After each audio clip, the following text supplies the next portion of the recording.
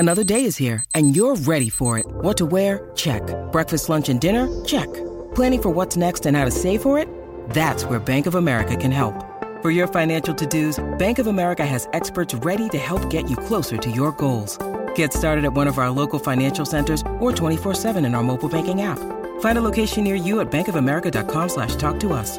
What would you like the power to do? Mobile banking requires downloading the app and is only available for select devices. Message and data rates may apply. Bank of America N.A., member FDIC. When you need mealtime inspiration, it's worth shopping Kroger, where you'll find over 30,000 mouth-watering choices that excite your inner foodie. And no matter what tasty choice you make, you'll enjoy our everyday low prices, plus extra ways to save, like digital coupons worth over $600 each week. You can also save up to $1 off per gallon at the pump with fuel points. More savings and more inspiring flavors make shopping Kroger worth it every time. Kroger, fresh for everyone. Fuel restrictions apply. The Cincinnati Masters are over. Djokovic has won. Azarenka has won.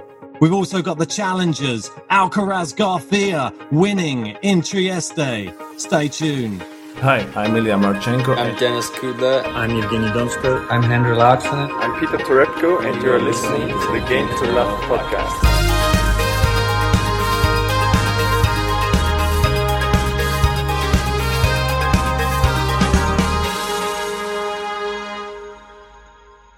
So, JG, we've had a cracking final there.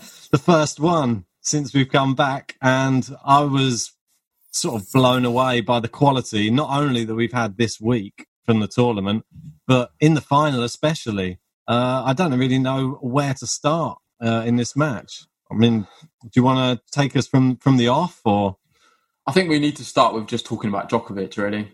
The people are going to be clicking on this video to know what our thoughts are on him and his achievement, and it's crazy. It's absolutely crazy what he's done. It looked like the chips were down in the match. He come through and has won again, and now he's won every Masters event twice. It's incredible. That's just inhuman at times. You just would never expect that to ever happen. Like, to win all the Masters once is a massive achievement. To do it twice is kind of unheard of. And fair play to Djokovic. That makes it now 35 Masters titles. It's insane. Joined with Rafa Nadal. Yep. So he's in good company there. I think Federer's a bit behind, but it just shows. And you'd fancy now Djokovic to push on from this, and it's just perfect timing, really, for the US Open. Hopefully his injury's not too bad. He's done it all with a bad neck, hasn't he? And a bad stomach. So it doesn't bode well for people if he fixes those two things in the US Open. Yeah, but let's get straight into the match. So Raonic come out the traps really fast. And he looked like the same Raonic we've seen for all the week, really. He was just so commanding, so powerful. His net play in the past against Djokovic, obviously he's got a 0-10 record against him, was actually really good. And he was winning, I think it was like 80%, 90% of his points from the net, which is just unheard of against Djokovic. Because as we know, Djokovic is one of the best passers in the game. And if you put it onto his forehand and you're at the net, or even his backhand, to be fair, there's a good chance you're going to get past. And I was just so shocked seeing this level of play from Raonic and his just whole mentality and consistency in his shots. There was just a lack of unforced errors. I think he only made a handful of unforced errors. I think it was two or something. And Djokovic was just being pushed back, and he just couldn't get into the game.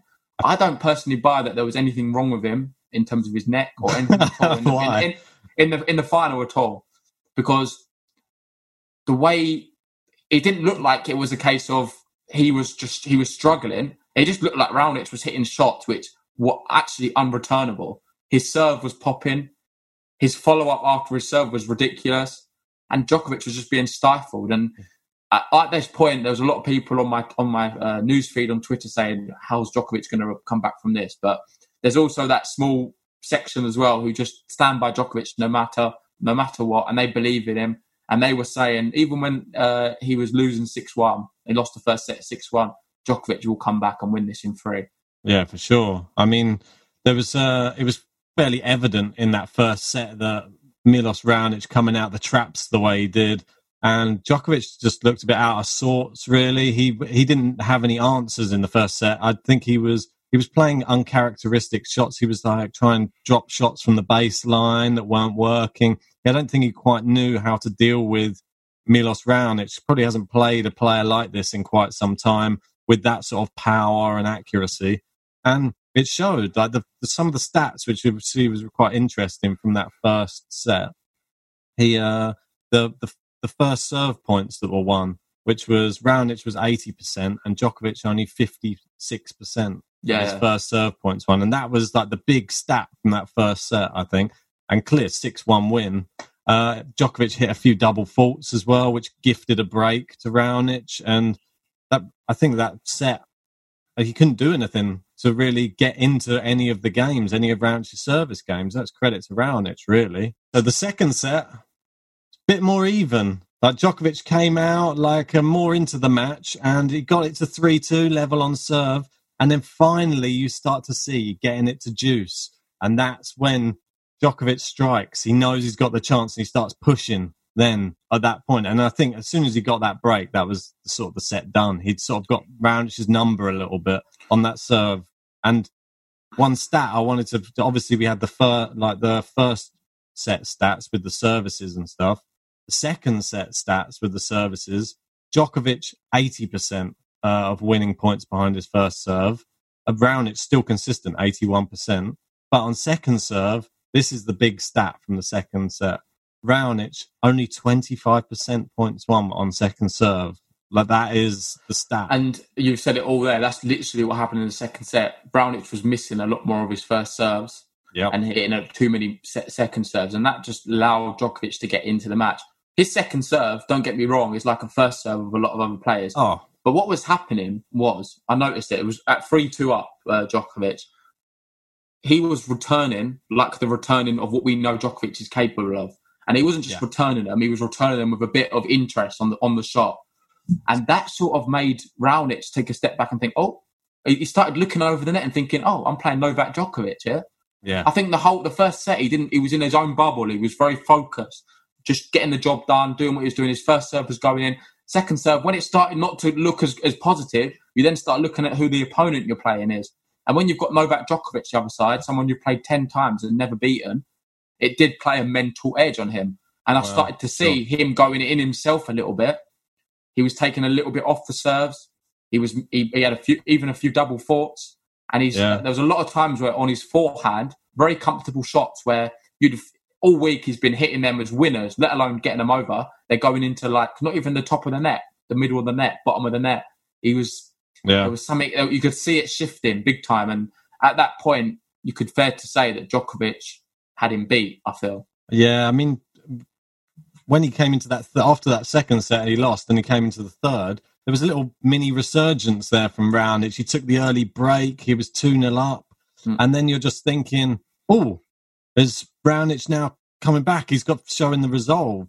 But then you really saw what Djokovic was made of once that break. It was like there was something just clicked inside him. It's some of the highest level tennis I've seen. Like the returning is just sublime. It was Djokovic. Raonic was literally powering down 135 mile an hour serves into the tee, and he's just returning them out wide, literally touching the lines. And he's not just returning them; he's hitting it back at the other baseline. It's just ridiculous. Well, the thing I noticed when he was obviously he broke to go 2-0, but then when you see someone like Djokovic get broken 2-0 in a final set, and the next game, Raonic was love 40 down on his own serve, and Djokovic breaks game to love, let's say. It was nice to throw that in there. I tweeted it out. See my tweet? Yeah, I did. But from 2-2, he just started pushing Raonic around the court, and the passing shots he was doing were nothing short of astonishing. I was blown away by some of the shots he was putting out. And I thought the difference between Raonic's shots, he was playing, they weren't the best approach shots anymore. The first set, he was hitting it really hard and deep. Now there was, like you said, taking a little bit off some of it. It wasn't quite in the corner, and that just gives, and when he rushed the net, the ball's flying past him. He stiffened up a lot and was making a lot more unforced errors. And it's just very uncharacteristic of what we've seen around it throughout the whole tournament. But I do think the occasion did get to someone, even someone who's had a lot of experience in big tournaments. Obviously, he's not played for a bit now, but he's come back and he's playing some of the best tennis of his career. There's no doubt. You could arguably say this is the best he's played ever. You could talk about maybe 2018, he was on fire, but Now he looks really good, in my opinion. But it was still that mental side. I feel like it is really difficult to beat a player when you know in the back of your mind you've never been able to beat this player. Yeah, that for sure. I mean, and another thing as well, which is, well, he did manage to steal at 5-4 when Djokovic was serving for that. Yeah. But he still got a break point as well, which was, I mean, if he'd have grabbed that, we could have seen like some crazy end to the match. But Djokovic had the mental strength to see it through. I thought something that was really, I don't know why it's still happening. People walking around in the stands while players are playing.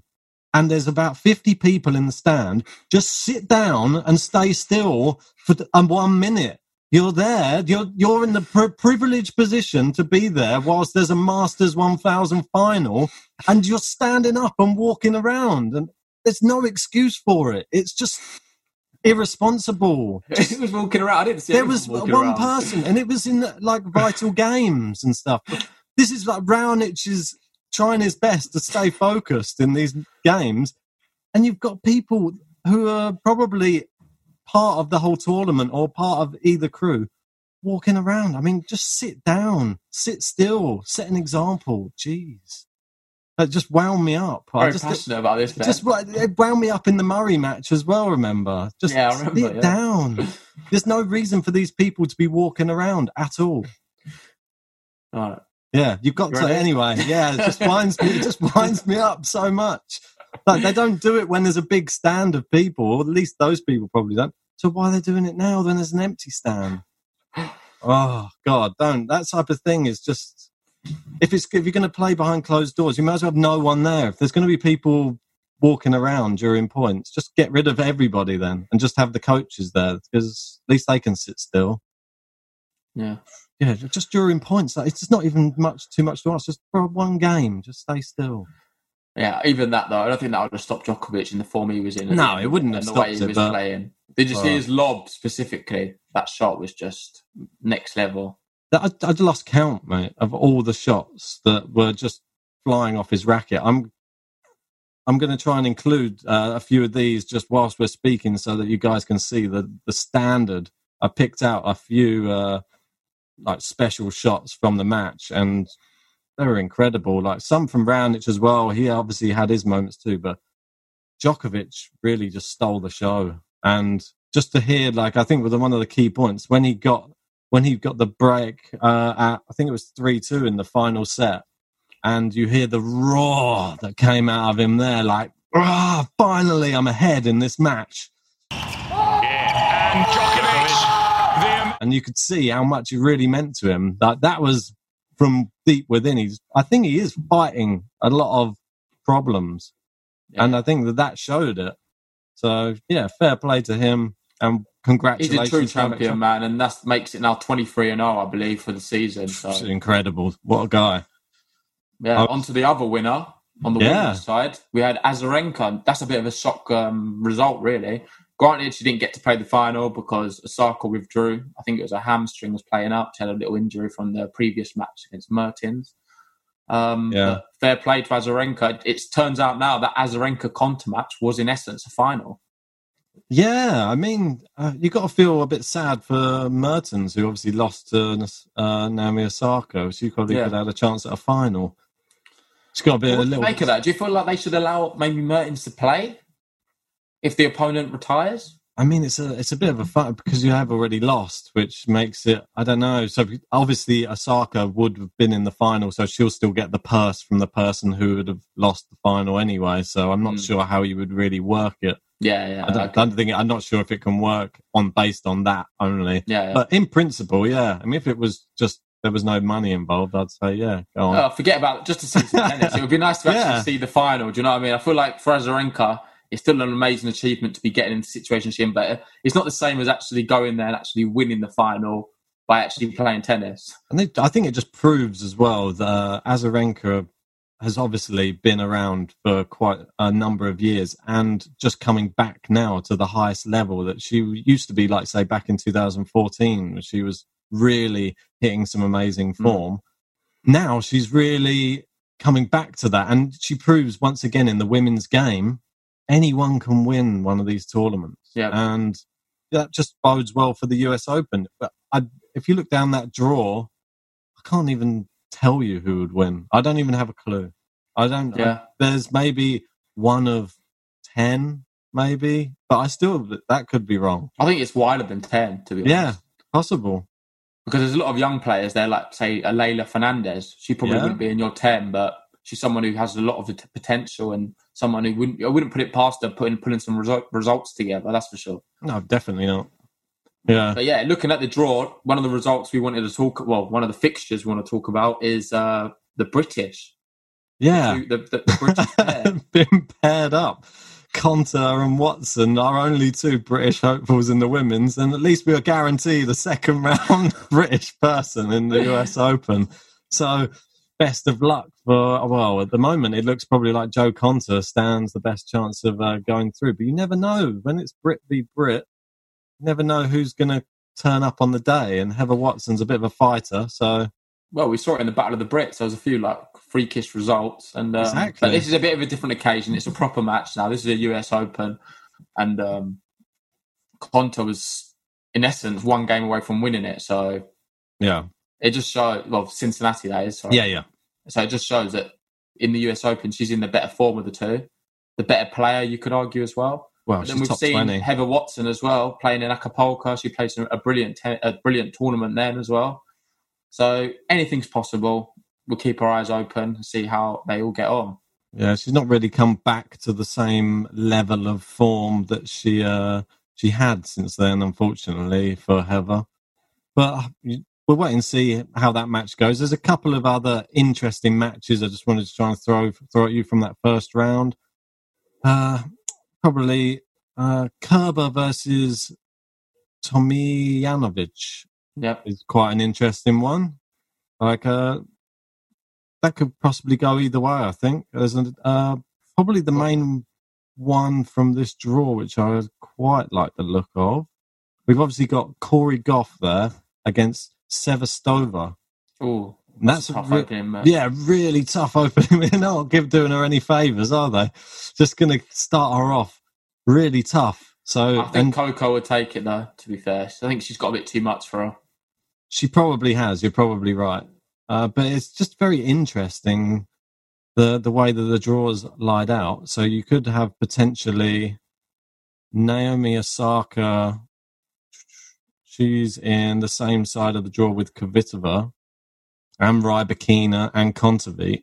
So you could be seeing some interesting 4th round matches in that side. And then we've got... For me, Kontaveit's the one to watch in this tournament. I think she's dangerous. Dark horse. She's played quite a bit of tennis now as well since returning, and she's shown that she's good on clay and hard. She's a very versatile player. Shows a lot of grit and determination, and she seems to be a bit of a winner. And I think that's what you need on the women's tour right now. Someone who shows a bit of grit and determination in the crucial points. Granted, she did lose the final against Fiona Ferro. That was in Palermo. Yeah, but I don't know. I think she's better on hard. Her game is probably more suited to hard, and I think she's got a very good winning sort of mentality, and I think that's key in maybe beating some of the better players around her. But she's definitely capable. One to watch. Your tip for the for the tournament? She's my dark horse. So is that an actual tip, or is that's my actual dark horse tip. All right, dark horse tip we've got there. So that's not your actual full-on tip, just the dark horse. No.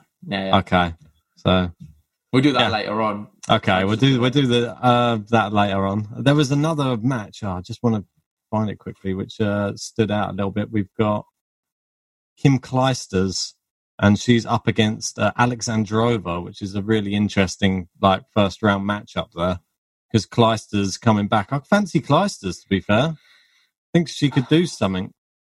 I can't call any Alexandrova matches. I've seen some crazy good tennis from her, and I've also seen some really bad tennis. She's a bit inconsistent.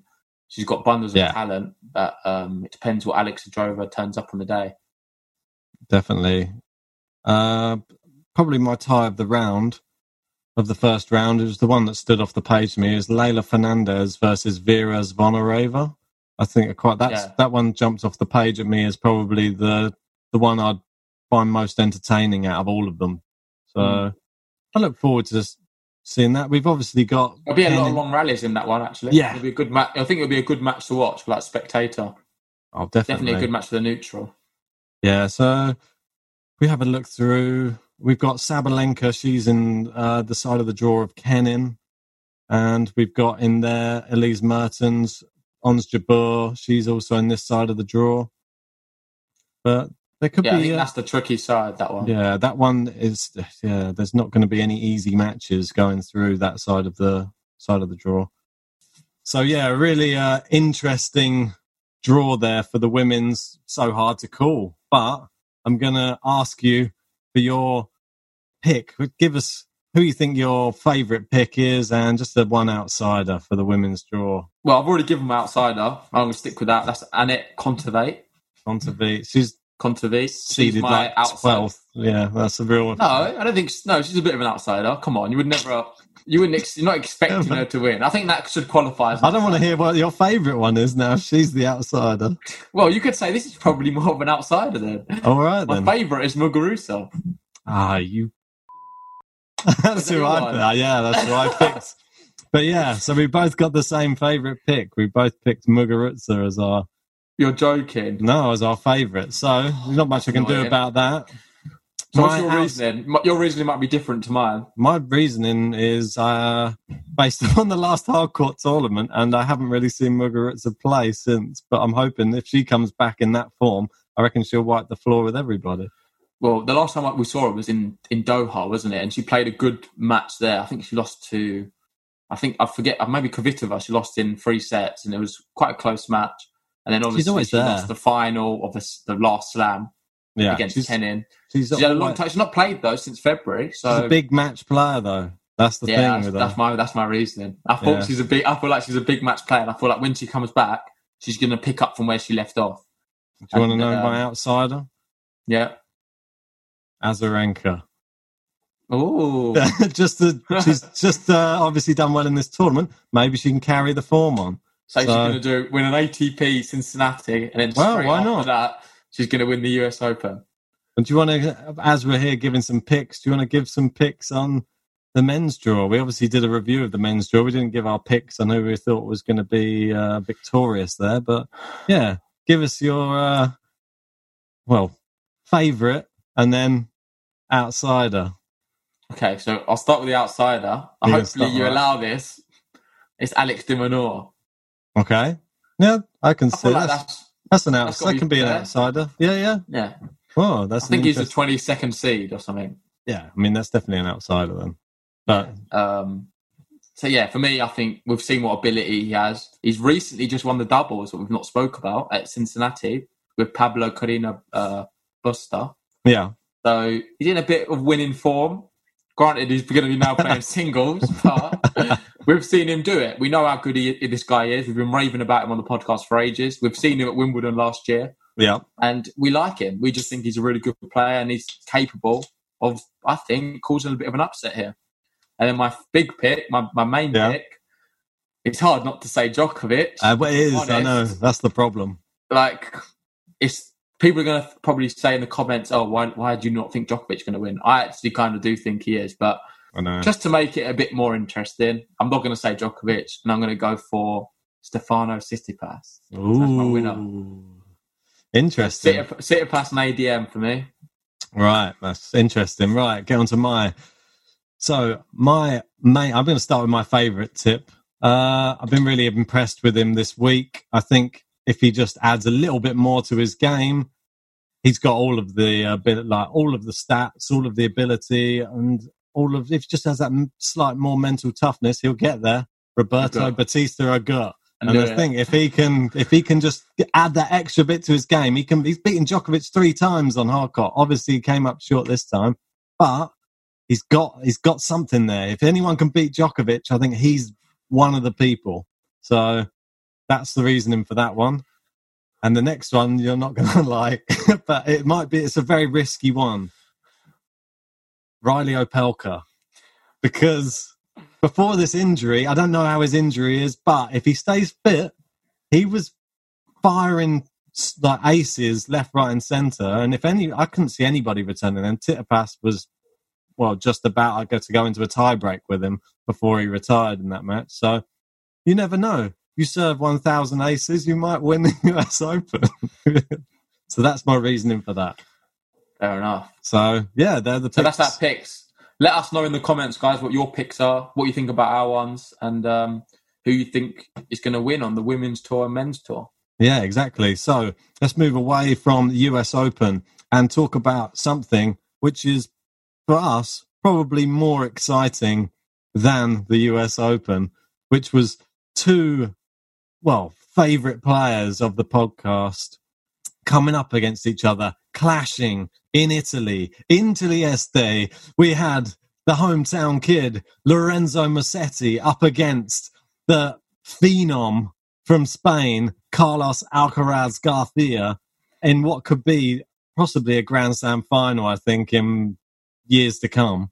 And this one did not disappoint. I was blown away by the standard. The stands were packed. This is how much people didn't even care if they got coronavirus to watch this match. They were literally, the stands were packed and everyone knew they were watching two future great players here. It was that good. Mate, it broke records on the Challenger stream as well. There's so many people streaming it, trying to watch it. I don't blame. I mean, I was one of them. So, and just to see the way it all progressed, and the match it was like the final that everybody really wanted to see, but it was a semi-final. And Alcaraz, he sort of seems like the older player between two because we know him a bit more. But Musetti's 1 year older, but Alcaraz has been getting a bit more recognition. Alcaraz came out the block super fast, getting, nearly getting a double break. And Musetti, just that backhand, it just shows like such resolves to hold. And the winners that he was hitting from forehand and backhand side, you should hear the crowds there. They were really roaring every time he was hitting a winner. It was the way Musetti played in that second set was just nothing short of breathtaking. It was incredible. It just shows why we like him so much. And I'm going to keep putting up some of the shots as well for you whilst we're talking about this, so you can see, if you didn't get a chance to see it, you can see the standard of tennis these two youngsters were producing.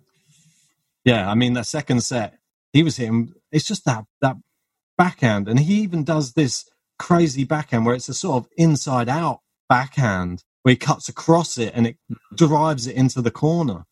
It's unbelievable. You don't even see like some of the other players, but Stan would be proud of one of these backhands as well.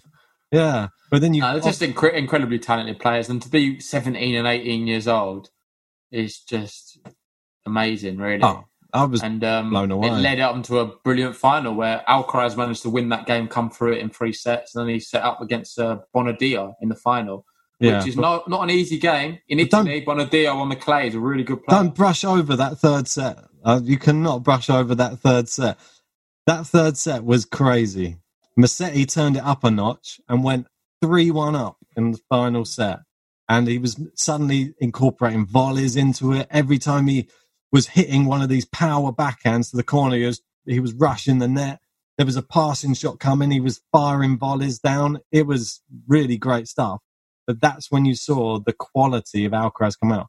3-1 down, final set, wins 5 games on the bounce to win the semi-final. That's how good Alcaraz Garcia is against all the Italians that were there. It was something to behold, I'd really say.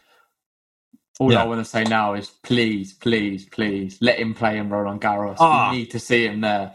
Now his ranking's gone up to 220 in the world after this impressive win. I think he was in the 300th before, so it's 318, I think. Yeah, so now he's down to 220, and I'm not sure how far he is off qualifiers, really, or if they're playing qualifiers for French Open. Yeah, there's qualifiers coming. They'll be happening a week before the French Open takes place. So I think that kicks off around about the 20th, 21st, something like that of September. I just don't know why. I feel like he's going to get in through that because there's going to be so many players who are going to be missing out because of the US Open and stuff like that, right? Yeah, for sure.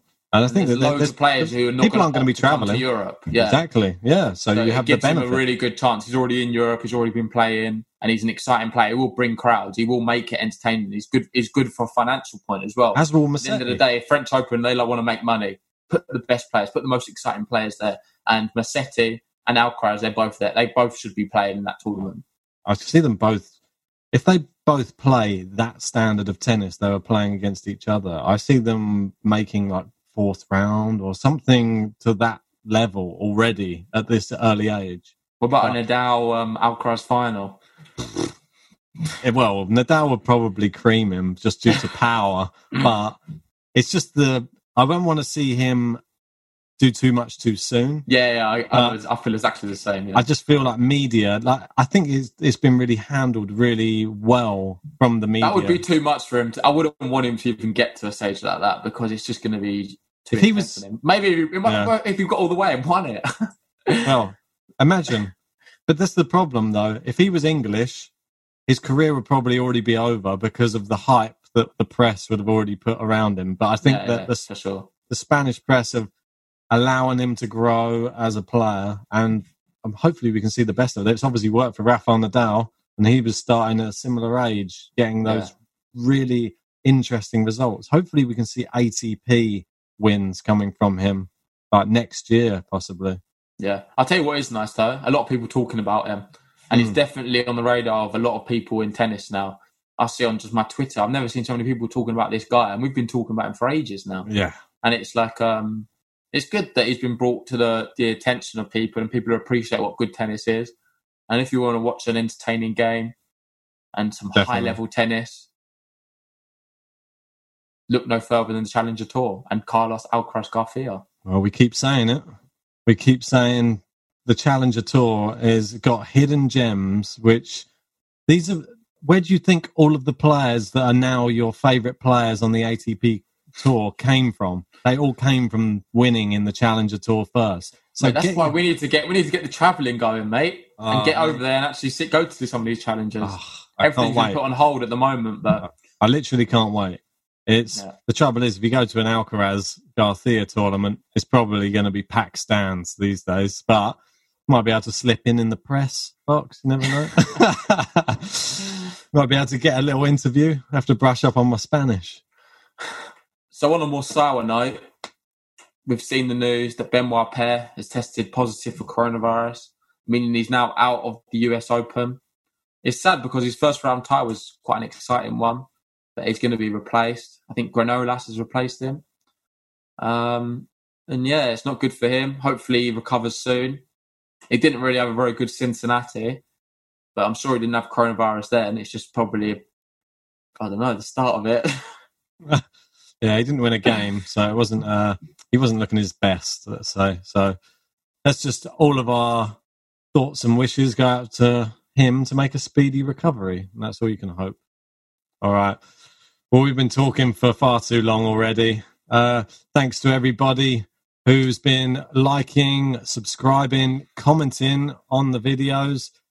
Don't forget, we're going to be bringing you up-to-date, probably daily coverage of the US Open and all of our reactions to all of the results over the next 2 weeks. So it's going to be a mad one, but jump on board for the ride because, we're ready for it. Just hope you are too. Are we? Yeah. It's going to be a busy one. 2 weeks. It's going to be action-packed. We're not going to have much sleep, but it's going to be good. We're going to enjoy it. Anyway, guys, thanks for listening, and we'll see you on the next one.